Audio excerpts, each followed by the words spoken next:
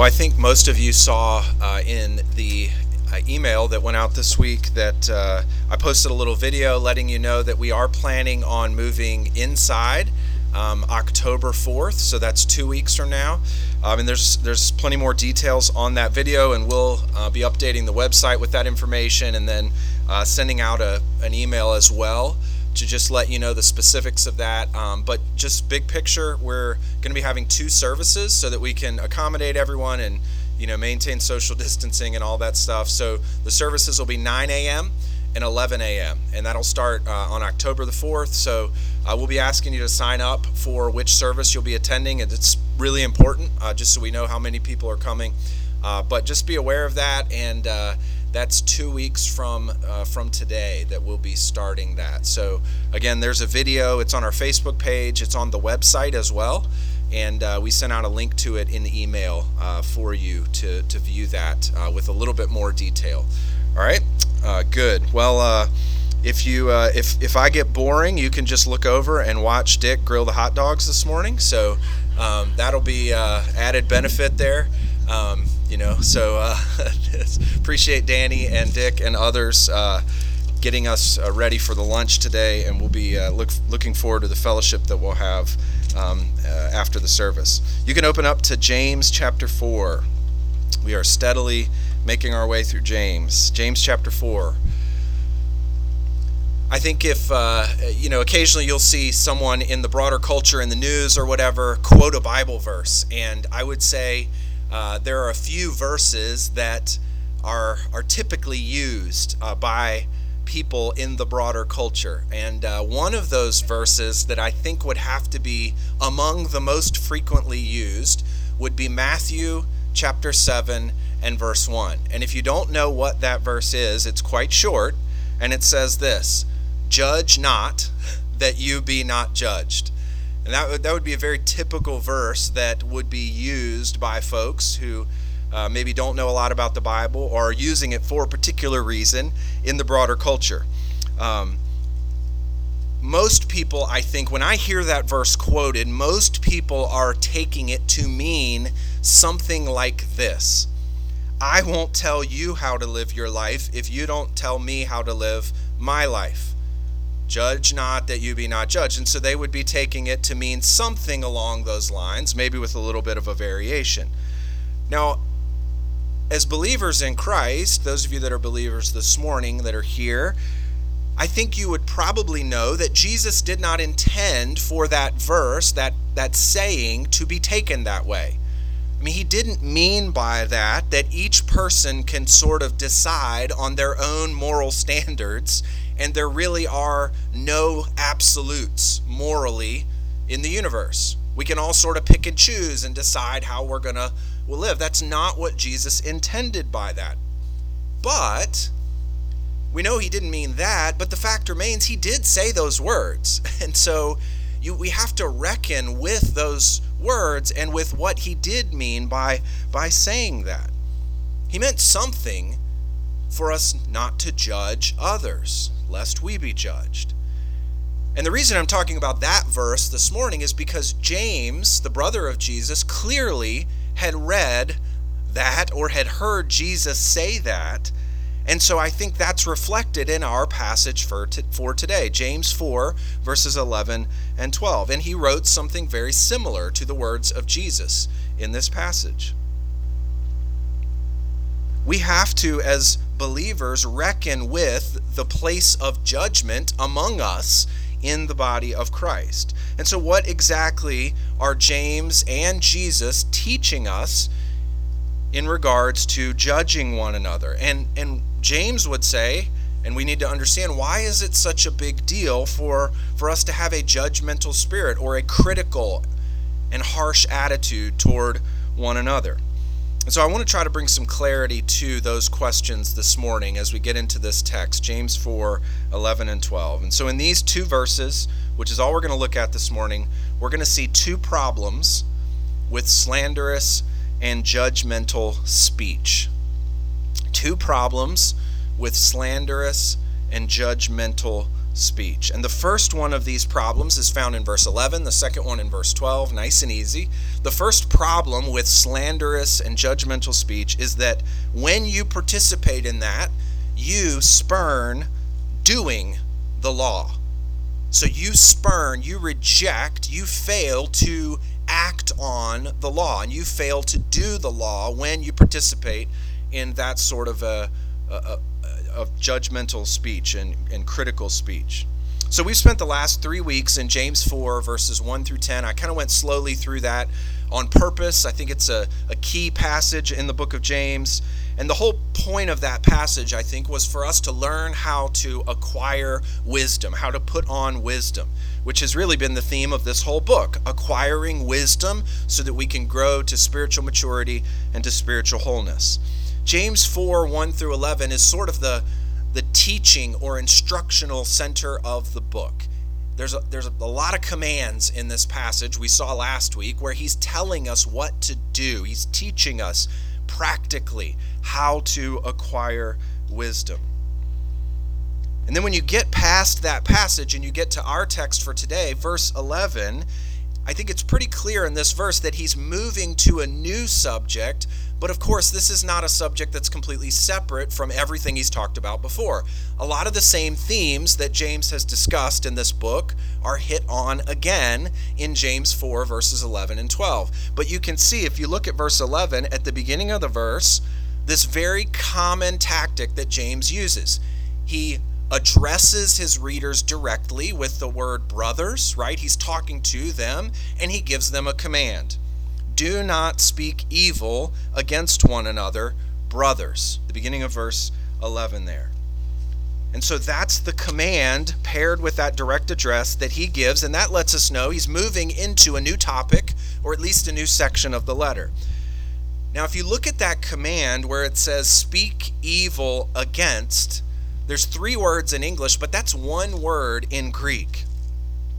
That word in Greek is used a number of other places in the New Testament, and the other places that that's used, it's translated slander.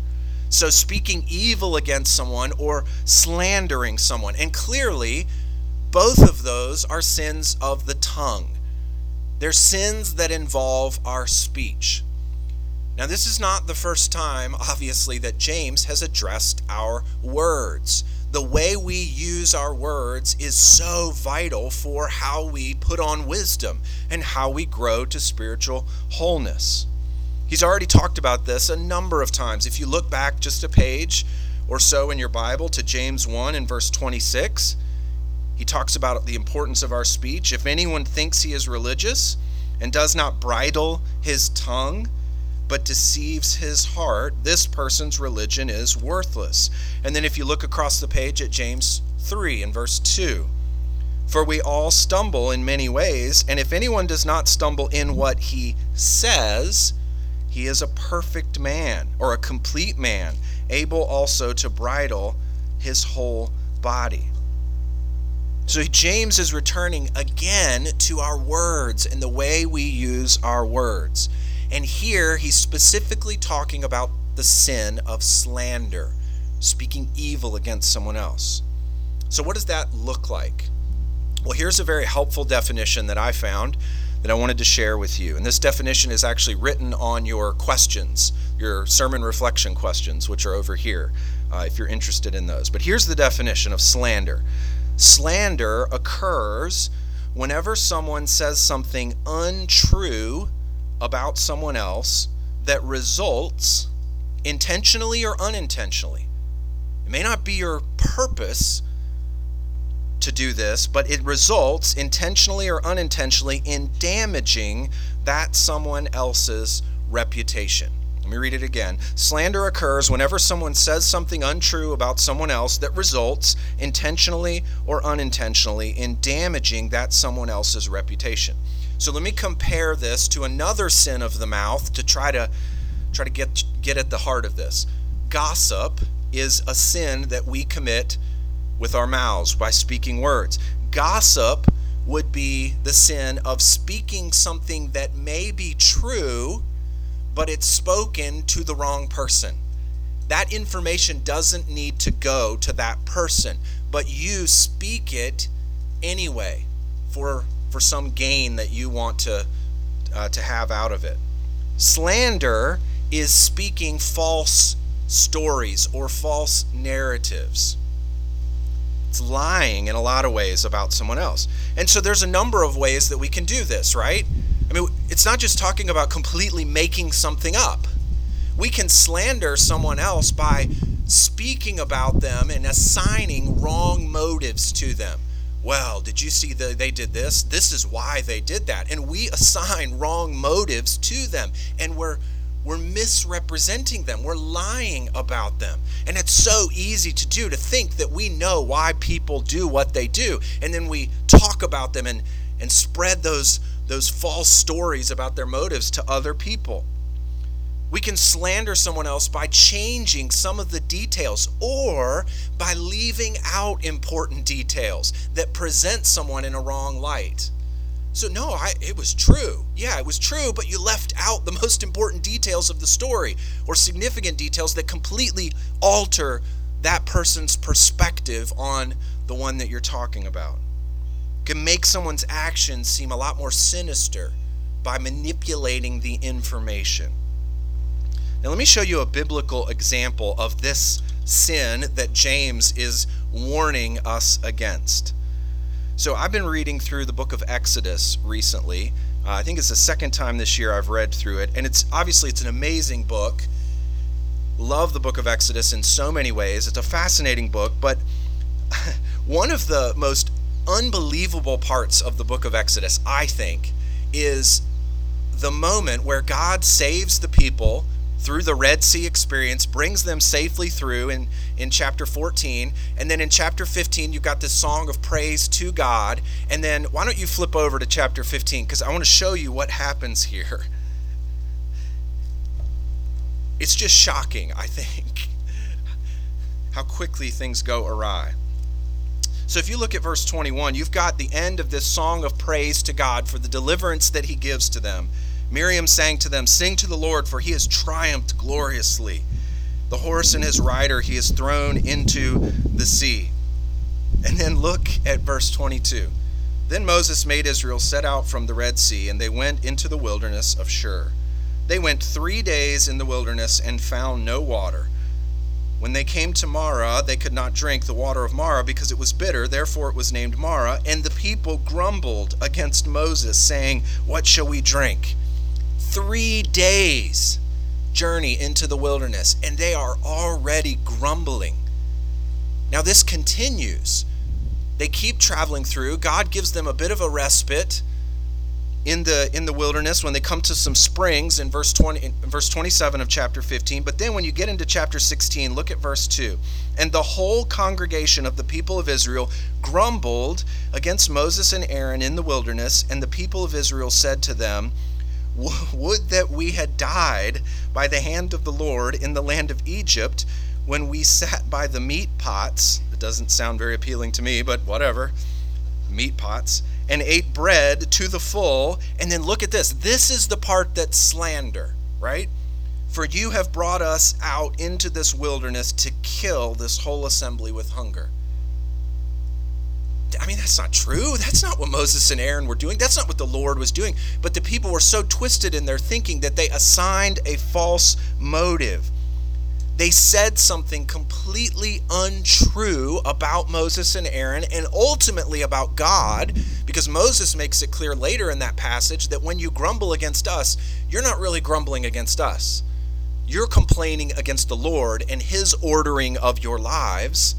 But this is slander. It's saying something that's untrue. It's assigning a false motive to someone.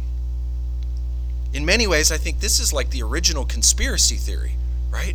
They're assuming that there's this huge plot to get them out in the wilderness and cause them to go hungry. It's unbelievable. They're slandering Moses and Aaron, and therefore they're slandering God. But if you flip back to James chapter 4, this command that James gives in verse 11 says that you and I are to avoid this sort of speech toward other believers. "Do not speak evil against one another, brothers." Why? Why are we to avoid this with such intentionality and such care in our lives? To avoid slandering one another. Well, James is going to build a logical case as to why we need to carefully avoid this type of speech in our lives. Look next in verse 11. Do not speak evil against one another, brothers.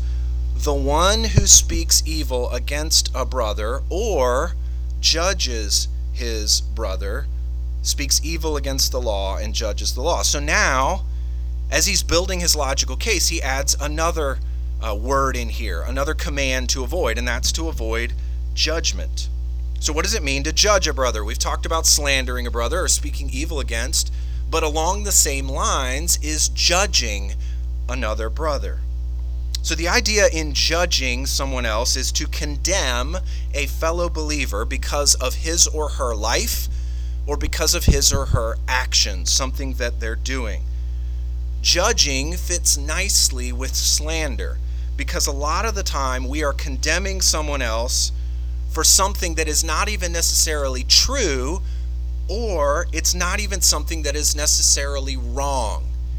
It's not something that is sin, but we bring judgment against that person. We condemn them because of something that they're doing. Now, I think for most Christians, this is a really hard concept to pin down. What are we talking about here when we talk about judging one another? Most of the time, when we think about this, we sort of fall into two errors with this, almost like two ditches on the side of the road, and it's really difficult to stay in the middle. And most of us fall into one of these two main errors. The first error that we fall into is we don't worry about sin in any other believer's life.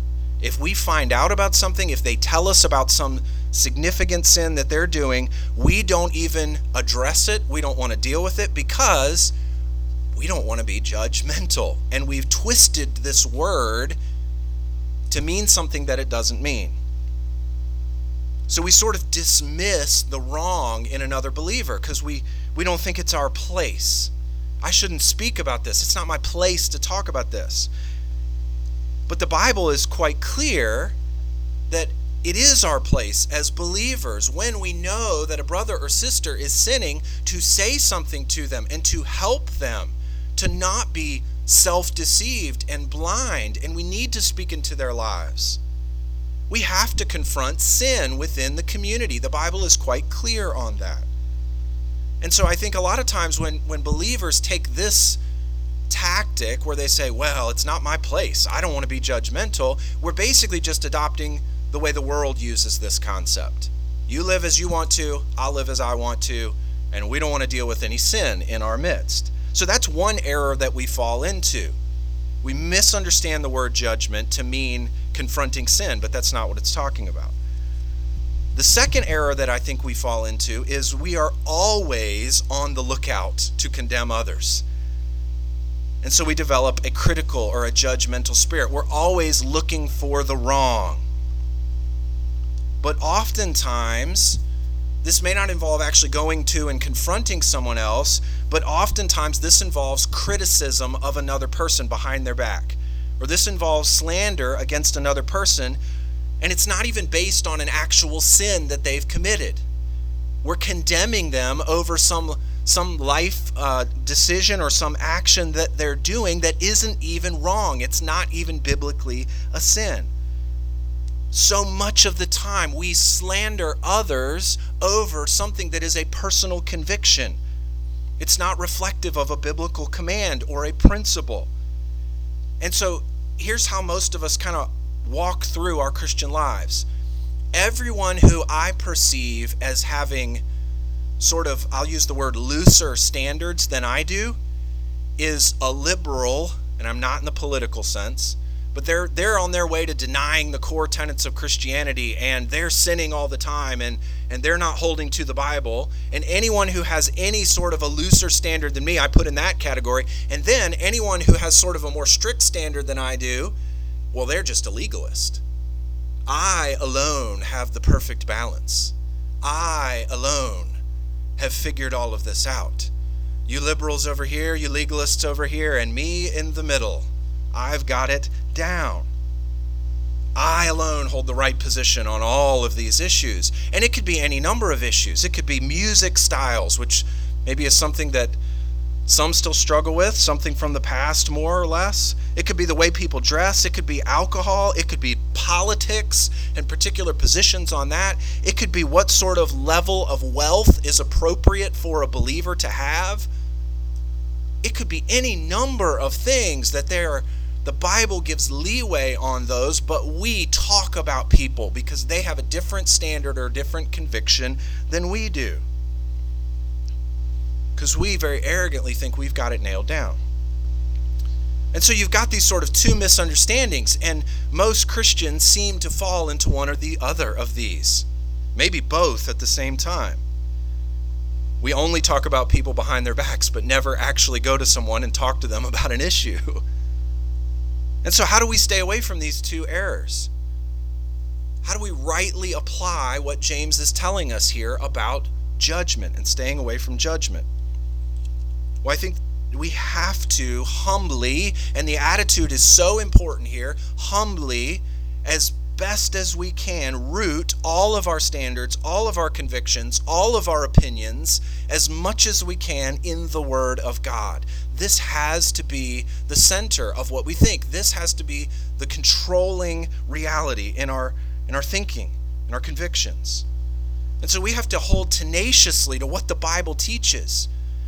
And we can't add things to Scripture, and we certainly can't take things away from Scripture. As much as we can, we have to hold to the Bible, and then we have to humbly be ready to talk about differences with other believers and adjust our thinking and our positions on these things. We can't treat personal preferences as if they're the commands of Scripture. Now, I know most of us are not running around confronting other people over some perceived sin. That's not the norm in the Christian community. But we do talk about other people. And that's what James is getting at. We do talk about them when they're not around. We speak against them. We judge them. We condemn them over any number of areas. And when we do that, whether we intend to or not, we are damaging their reputation by judging them and slandering them to another believer. And that is what James is commanding us to avoid here. So how do we avoid this? I've already said we have to be humbly, tenaciously given to the text of Scripture and what the Bible teaches. And then I think we have to be very cautious in bringing any sort of a judgment against another believer, especially when we're talking to someone else. We have to be very careful about how we speak about one another. We have to treat judgment of another believer with care, and we have to tread lightly. Why? Well, look at the logic that James lays out here in verse 11. The one who speaks against a brother or judges his brother speaks evil against the law and judges the law. So when you slander another brother or sister in Christ, when you speak evil against that person, when you condemn them to another believer, you aren't just judging or slandering that individual. You are, in fact, judging the law. And there's a massive problem with judging the law. Look at the end of verse 11. The one who speaks against a brother or judges his brother speaks evil against the law and judges the law. But if you judge the law, you are not a doer of the law, but a judge. Now we've seen in James the goal of hearing the commands of God's word is that ultimately we would obey those commands. That's the end game here. That's what James is pushing us toward. He wants obedience. He wants us to become doers of the word. If you go back to James 1 and verse 22, quite clear. But be doers of the word and not hearers only, deceiving yourselves. For if anyone is a hearer of the word and not a doer, he's like a man who looks intently at his natural face in a mirror. For he looks at himself and goes away and at once forgets what he was like. But the one who looks into the perfect law, the law of liberty, and perseveres, being no hearer who forgets, but a doer who acts, he will be blessed in his doing. And James uses the same word here. You're not a doer of the law anymore, but a judge. The problem with judging another believer is that you become a judge of the law, and rather than placing yourself under the law and submitting to what God commands, now you place yourself above the law. You have become the one deciding right from wrong. You have become the one who decides who is to be condemned and who is acceptable. You become the standard rather than God's word. And you no longer submit to God's word because you're above it. And you know best. And you know right from wrong. Now I'm going to come back to that idea of being a doer of the law in just a minute. But I want to get to our second problem with slanderous and judgmental speech. And this is in verse 12. The second problem here is that you supplant God's authority. So you spurn being a doer of the law. And the second problem is that when you do this, when you slander others, when I slander others, now I have supplanted God's authority. Look at verse 12. There is only one lawgiver and judge. When you slander others, when you speak evil against a brother, you speak evil against the law, you put yourself above the law, and now you're no longer submitting to God, you're trying to take his place. And he is the only lawgiver. There is only one lawgiver, back in verse 12, and judge, he who is able to save and to destroy. The bottom line is, God is the only one who's able to give commands to us. He sets the ordering of our lives. He's the ultimate lawgiver, not you or I. He's the one who has the power to save from breaking the law, to save those who have broken the law from the penalty of breaking the law. And he's the one who has the power to condemn those who break the law. He is the judge. And when you and I speak evil against one another and gossip and slander and judge one another, then we are trying to determine who's in and who's out.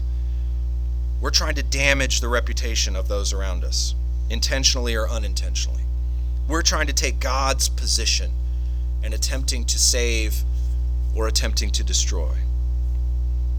Now, Paul talks in Romans 14 about this very thing, about judging one another.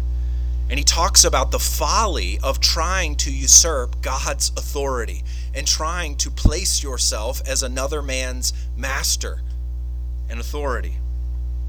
Romans chapter 14. In this section, I'll read some of the verses to you. You don't have to turn there, but he's addressing how we handle those things that are kind of more open in Scripture. The Bible doesn't speak yes or no to them, but gives some level of leeway. And Paul is more interested not in the action per se, but in how we respond to one another and how we treat one another. There can be different approaches to issues of life within the Christian community. And so here's what Paul says. Who are you to pass judgment on the servant of another? It is before his own master that he stands or falls, and he will be upheld, for the Lord is able to make him stand. Verses 10 through 13, Paul says this, why do you pass judgment on your brother? Or you, why do you despise your brother? For we will all stand before the judgment seat of God. For it is written, as I live, says the Lord, every knee shall bow to me, and every tongue shall confess to God. So then, each of us will give an account of himself to God. So that person that I spoke evil against last week, or I slandered, or I judged, that person is a servant of God. And that person is accountable to God. God is his master or her master. And so Paul is saying here, let them be accountable to God. Now, as I mentioned earlier, I'm going to kind of try to correct some wrong thinking here. This is not a give or sort of live and let live mentality. This is not saying that when there's clear sin in the community that we sort of go, well, God's their master. No, that's not the right approach. We have to deal with clear sin in the community of believers, but judging one another and slandering one another is an entirely different matter. Speaking evil against a brother or sister is a whole different ballgame than confronting clear sin in the community. James brings his argument to a close here in verse 12. Look there at the end of verse 12. And what he's doing here is he's helping us to think in a positive way about how to treat one another. He says, but who are you to judge your neighbor? This is a great question. I mean, you could say this like this. Who do you think you are to judge a neighbor? I mean, why have you assumed this position that you're going to determine who's in and out? You're going to condemn another brother or sister in Christ. But notice here the word that he uses at the end of this. Who are you to judge your, he doesn't say brother, he doesn't say one another. What does he say? He says neighbor. Why does he do that here? He's using this word intentionally to draw our attention back to a passage in the Old Testament.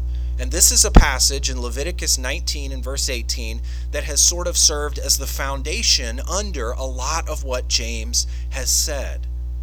And that passage reads like this: You shall not take vengeance or bear a grudge against the sons of your own people, but you shall love your neighbor as yourself. I am the Lord. We've talked this entire time about the problems with judging one another and slandering one another. But James directs our attention back to Leviticus 19 to give us the positive of how we should treat one another and how we should relate to one another. What should that look like? It should look like the last phrase in Leviticus 19:18. Love your neighbor as yourself. Our disposition ought to be loving one another and serving one another instead of slandering and judging one another behind that person's back or to a group of friends when they're not there.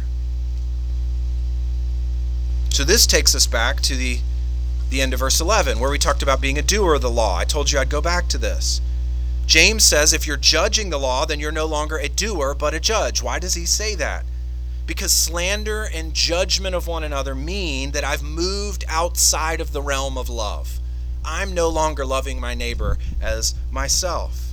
I'm no longer obeying this command to love one another. It's essentially, instead, I'm hating my brother or sister when I'm damaging their reputation by slandering them. And so living in love for one another, living that out, would mean avoiding slander, avoiding judgment. And instead, it would mean focusing on edification and on encouragement of one another. But that's tough, right? Because, man, slander is appealing. A lot of times we don't even think about it. We don't think we're doing it, but it's appealing because when we tear someone down, even if it's in a casual comment to one other individual, when we do that and when we tear someone down, man, we sort of feel better about ourselves. We sort of imagine that we are the good people. We've got it together. And we feel better about ourselves, and we think that other person who we're sharing the slander with will think better of us too. And I will look better in that person's eyes. But that's the opposite of biblical love. Biblical love flows in the book of James from wisdom from above. And what does wisdom from above look like? James 3 and verse 17. But the wisdom from above is first pure, then peaceable, gentle, open to reason, full of mercy and good fruits, impartial and sincere. Biblical love seeks peace with one another even when there are differences. Biblical love seeks understanding with one another when we see things in a different way. Biblical love is open to reason. I can be convinced that maybe I'm viewing this wrong. Because biblical love is humble. Biblical love is full of mercy and good fruits. Now, of course, loving one another, you know that command. That is the second greatest commandment given to us.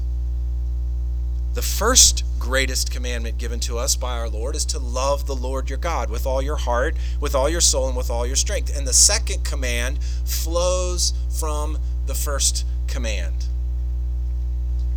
We only love God because he's first loved us. And the pathway to cultivating love for God and love for neighbor is by going back to the love of God for us and dwelling on his care and concern for us. I love how John puts this in 1 John 3:16. By this we know love, that he laid down his life for us. And we ought to lay down our lives for the brothers, for those around us. So if you're given to slander, if maybe the Lord has opened your heart this morning to, man, this is something I struggle with. Maybe I didn't even think about it, but I really do constantly have a critical spirit and a judgmental spirit. And I sort of do think I've got all the right positions on everything. And everybody over here is a liberal, close to denying the faith, and everybody over here is a legalist. They're crazy. Maybe the Lord has opened your eyes to that this morning, and you know you need to grow in love for one another, which is not always an easy thing to do. What do? I go back, as John would say, to the way Christ laid down his life for us. This is how we know love. This is how we cultivate love and grow love and learn to live in love with one another. And so Christ has given his life for us, and so we give our lives for the good of one another. We live sacrificially. We give up our rights. We give up our preferences for the good of others. And we avoid slander and judgment because our Lord has loved us and sacrificed for us. And so we can do the same for those around us as we dwell on that love and understand that love, and it changes us to be more loving people. Let's pray.